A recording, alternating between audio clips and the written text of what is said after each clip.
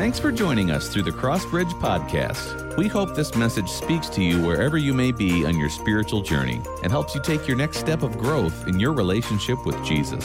For more information about Crossbridge or to speak with one of our ministry team members, please visit crossbridge.church. Hey, Crossbridge, I am so excited about this next series. It's called Lessons Learned. Here's what I'm hoping for us. I'm hoping that when we actually come out on the other side of all this stuff, right, of COVID-19, that there's going to be certain things that we've learned that we would say, I don't want that to go back to normal. In fact, this thing that we've learned, I want that to be like ingrained in my life, ingrained in my walk with Jesus, like ingrained in my family. Like I don't want that to go backwards. And so that's what we're going to be talking about. In fact, one of the things I just want to say to you is hey, I'm missing you. I miss seeing you. I miss all the like movement as people file in the church, right? I miss the smiling faces. I miss hearing you saying yes, all of you. I miss the on keys and the off keys. Like I just miss hearing that noise, right? And then I would say this too, like I miss preaching and like actually having you respond. You know, right now you tell a joke and it's perfectly quiet and it's just weird, right? And so, but I would say this, as we've come through this COVID-19 and we've come through like this whole different form of church, one of the things that stuck out to me is this, that as we're not gathering, right, and we've missed that, the mission is still happening. In fact, one of the things I've been thinking about is that the church is greater than a building and a physical address. The church, like it's so much bigger than mortar, than just an address. The church is about me and you. The church is about us, like God's people who are living out the mission. And I think that's a great lesson to learn in this. In fact, what I hope is that when we do finally gather again, that church doesn't just become about what happens in the room, that church continues to be about what happens outside the room. Hey, before we go any further, I'm going to ask the Lord to help me and to help you and for us to stay focused. And so I just want to pray for us. Father, thank you so much for the opportunity to share to this incredible group of people. I think about the families. I think about the singles. I think about old and young and middle-aged and teenagers. And God, I miss them. But I trust that when your word is spoken, Lord, no matter where we're gathered, we're going to hear from you today. And I pray that you would help me. Help me to communicate. And I pray that you'd take these words and you would apply them to the lives of people. Whether it's someone's first time worshiping with us at Crossbridge or someone who's been here for 50 years, God, I pray that you would use this today. In Jesus' name I pray, amen. Hey, our mission is this. To lead people, our mission, to lead people into a growing relationship with Jesus Christ. And again, the mission was designed, right, to go beyond these physical addresses, these physical campuses, brick and mortar. But here's what I want to talk about. What are some of the things that behind the scenes we would say fuel the mission? What is it that like fuels this mission that I would say these things have to be, like we have to be about these, whether we gather or whether we're not gathering. In fact, they're great reminders of what being the church is all about. And the first thing is this. There's three of them that I really want to talk to you about. First one's this. Love fuels the mission. Love fuels the mission. Jesus tells us this most important thing in Scripture. In Matthew 22, this is what he says. Teacher, which is the most important commandment in the law of Moses?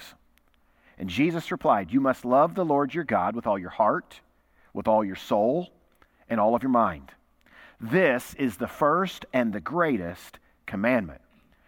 The second is equally important. Love your neighbor as yourself. Now, this is probably a confession, but I'm guessing that many of us could confess the very same thing. That I feel like, especially in the last few weeks, maybe you're tuning in from Iowa, maybe you're tuning in from Florida. We're in Illinois, right? And so, like, we are one of the most strict states in the United States. And So and I'm not gonna feed into that at the moment, but here's what I'm gonna say. It has caused moments in me of stress. It's caused moments where I find myself saying, oh, like, what are we gonna do, right? And here's what I want you to hear. I think it is so easy when all this stuff's going around and mid-afternoon updates from a governor, and let me just say it, Facebook, right? It is so easy to get distracted. Like, it's so easy to get distracted with, I believe this or I don't believe this. This is a conspiracy. No, this is real. This is like real news. No, this is fake news. Like, and the stuff, right, that I know, like, when I go through, I just need to stay off, truthfully. Probably it would be better for me. And I'm going to tell you, for some of you, it'd be better to stay off, right? Because I think it's easy to get distracted. And part of what I want to remind us today would be this, that when we really get down to the basics, let's not get distracted. Because here's what the greatest commandment says. In fact, there's two of them. Jesus says, number one, love me, and number two, love your neighbor. You can get distracted with all kinds of things, but let's get back to the basics. Love God with all your heart, soul, and mind. And second, love your neighbor. And if we can stay focused on those two things, we will move forward through this thing. Now, here's what's beautiful about that passage. See, here's what that scripture says, right? It says, first and most important commandment is this, is to love the Lord your God. And the second, there's a reason why they're in that order. Because I believe this. I believe that when we love God with all our heart, soul, and mind, you know what he does? He fills our hearts with his love. We recognize how loved we are, and he moves us out to love the people around us. He is the one who helps us to love others. Starts with him, bleeds out onto everybody else. Here's what 2 Corinthians, go right along with that, says in chapter 5. For Christ's love compels us. You hear that? It compels us because we're convinced that one died for all and therefore all died. And he died for all, that those who live should no longer live for themselves, but for him who died for them and was raised again.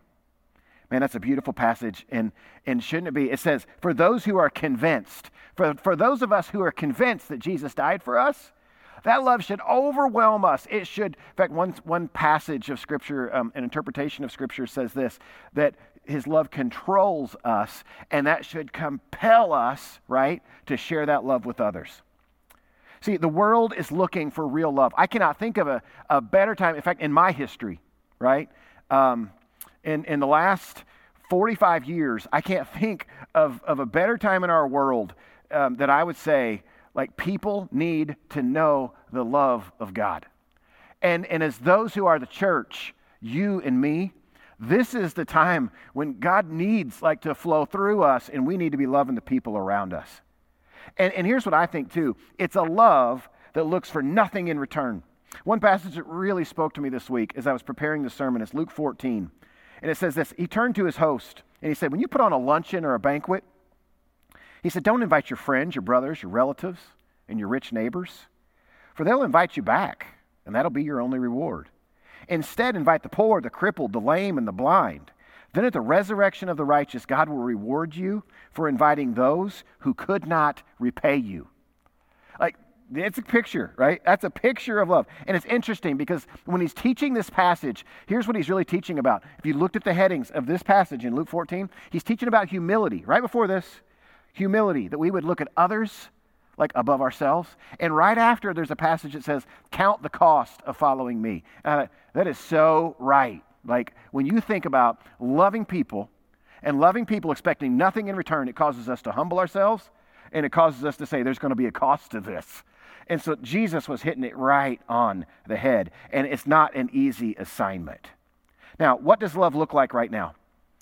What does love, if we were to make it about others, what's it look like? I heard of a business, some of our Crossbridgers who own their own business, and it was a really cool thing this last week. They actually partnered with a gas station, and some of the leadership of that gas station too goes to Crossbridge, and they partnered with that gas station, and they gave away gas. Everybody who pulled up could fill up their car. They gave away gas for an hour.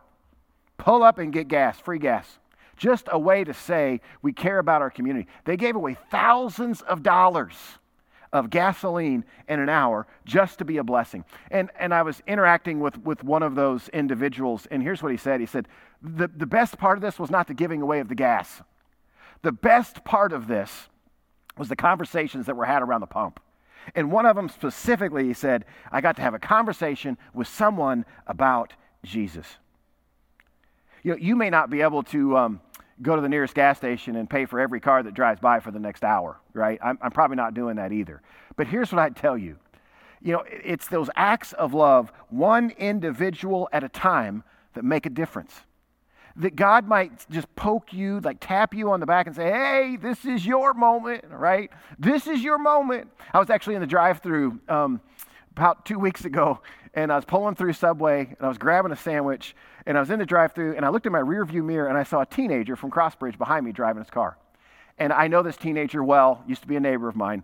And I look back, and he's driving his car. And so when I got up there, I thought, yeah, I'll buy his lunch today. And so I paid for mine, and I said, hey, while I'm at it, I want to pay for this, you know, this young man behind me. And she said, oh, okay, no problem. She tallied it up, you know, and she said, $18.57. I said, what? Like, what is he eating, right? I had no idea. Like, that boy must be a growing boy. Who spends $18 at Subway? I still paid for it, right? But here's what I would tell you. Look for opportunities. My wife and I, Rachel and I, went out for a drive on a Sunday afternoon a couple weeks ago, and we drove by the houses of many folks who go to Crossbridge, and when we'd see people outside, we just stopped. Now, we didn't go and like, hey, can we come in your living room? We stopped, we'd pull off the side of the road, and they would walk down, they'd stand on the other side of the road, and we just chatted. We did that for about 3 hours. And I'll tell you, like, it was so fun. I thought, man, like, I feel like I'm doing church again, right? I'm getting to see people, and I'm getting to check on them. And here's what I'll tell you, like, contact right now, loving people, it is so important. And even, here's what you can do. I've been working through my contacts, just contacting people. What if you were to say, I'm going to work through my contacts, and I'm going to reach out to 10 people this week? Can you imagine across Crossbridge? Think about 1,000 people reaching out, each of us, to 10 people, whether it's a text, whether it's a phone call. Think about that. 10,000 contacts. Like, that's incredible. Don't check my math, but yeah, I think that's right. That's incredible, isn't it? That we could love like that, and we all have the potential to do that. Even I was thinking about, this is a great time for lawn chair ministry. Take a lawn chair and go see your neighbor. Sit out in the yard. Some of our small groups, like, you know, right now, like, you can meet less than 10, but do it outside. Sit in your chairs, lawn chairs, out in the yard. This is a good time to be loving on one another. Now, the second piece is this I want to talk about is compassion, okay? Compassion fuels the mission. Matthew chapter 9, verses 35 through 38, this is what it says. Jesus traveled through all the towns and villages of that area, teaching in the synagogues and announcing the good news about the kingdom. And he healed every kind of disease and illness. When he saw the crowds, he had compassion on them because they were confused and helpless, like sheep without a shepherd. He said to his disciples, the harvest is great, but the workers are few. So pray to the Lord who's in charge of the harvest. Ask him to send more workers into his fields. This is so fitting. You know, we've been talking about sheep and shepherds, right? And here's what he's saying. He's saying there are people out there who are like sheep without a shepherd, and I want to mobilize you. You're not just my sheep. You have the opportunity. I'm counting on you. I trust in you to be the shepherd of sheep. Isn't that kind of cool? That God would believe in us enough to say, I want you to go and do this work and to be a shepherd for sheep who need it. It's a powerful picture. Hey, I've got someone that I want to talk with you with, and I'm going to invite her to come. Pastor Sherry Stevenson, who is a pastor here at Crossbridge, and she's right here with me. And when I think of compassion, you're not going to like this, but I think of Pastor Sherry. I think of someone who does such a great job. In fact, when you're on there right now, whether you're on the platform, just give a little shout out to Pastor Sherry, would you? She has been caring for us. She's been caring for you. She's been caring for all kinds of people. And this is not her first time. It's part of who she is, and it's what she does. And so, Sherry, we're thankful for you. But one of the things we've been doing is this Takeout Tuesday, right? Mm-hmm. And I asked her just to share some of the stats from that. Would you tell us a little bit about Takeout Tuesday? Oh, yeah. It's been a whole lot of fun. So we started Takeout Tuesday. It actually materialized from a board member who we were talking after the board meeting when we could actually meet. And so kind of implanted an idea. And so we started delivering 22 meals Now, last week we delivered 147. So awesome. it has just grown Delivered, like and two grown. people's houses. Two people's houses. That's yes, awesome. yes. And over the course of all of this, we've delivered over 800 meals. So it has been so fun. And we want to give a shout out to New Chalet and Ottawa Bakery and Culver's actually in Peru for helping us with some really great prices and great food.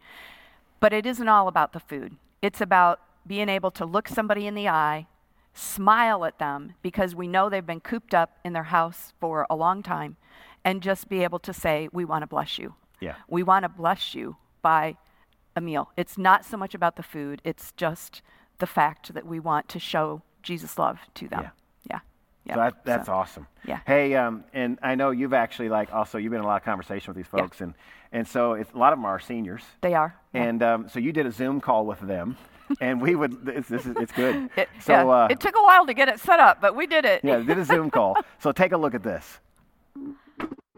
Well, thanks for joining me. These are my friends who are just recipients of Takeout Tuesday, and we wanted to chat with them just a little bit today. And so could you introduce yourselves, please? Hi, I'm Steve. And I'm Phyllis Stahl. I'm Alice. Yeah, I'm Elmer Brooker. And I'm Barb Chesser. And Barb just froze on us. So you know what? This is what happens with Zoom sometimes, but we just make the best of it that we can. So I just wondered what you guys are doing to have fun during this shelter in place. Elmer, I know you've been working in your yard. Is that fun for you? Yes, I've been working in the yard, went to the cemetery and worked around there a little bit around the headstones and everything and took some flowers down, and I just do a lot of work in the yard is all. I do in my yard and Jimmy's yard both. That's awesome. You're Jimmy Angel's neighbor, right? Yeah. And you go over every week and watch the online service with Jimmy. Yes, I watch it every Saturday. Last week we had it on Sunday. Very good. Sweet. Good. Alice, what have you been doing for fun? Well, we've been staying apart from each other because part of my kids are still in the workforce and they don't want to come to me, but they let me come out to their places, and we've been sitting outside, keeping our distance, and I get to see the great grandkids play. Good, good. Miss Barb, you've been through a lot of surgeries and all kinds of things that have not been fun, but what have you done that has been fun? Well, I have been able to FaceTime with my children because they haven't been able to come down. And to my husband's chagrin, I've been doing a lot of internet shopping. And you're starting to cook a little bit. Yes, I'm starting to cook a little bit. I've been known at their churches as the church cook, and so I've been too sick to be able to cook. My cancer left me very weak, but lately I've been able to start cooking again. Awesome. And Stephen, Phyllis, what have you been doing for fun? Well, it sounds boring, but I've put together 2,000 piece puzzles. Wow. And I've done I'm just about through with the second painting by number. In fact, my son gave me one and I actually framed it. Awesome. Awesome. Yeah. Steve, I know you've gotten a little golf in. I've been able to play some golf, and I've enjoyed sheltering in place with Phyllis. Good. Good answer, Steve. Good answer. Well, you all are part of the recipients of our Takeout Tuesday meal delivery that we've been doing for several weeks. And, we're doing it not to bring honor necessarily to Crossbridge. We're doing it to bring a smiling face to your homes as well as a meal. But we're also doing it to just be Jesus' hands and feet. And we want to give a shout out to New Chalet and to the Ottawa Bakery for helping us with this ministry. But tell me a little bit how it's affected you guys. Barb, we can start with you. Okay.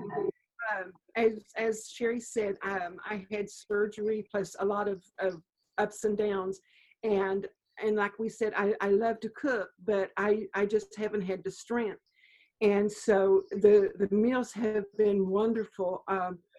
She even lets me go without chicken. And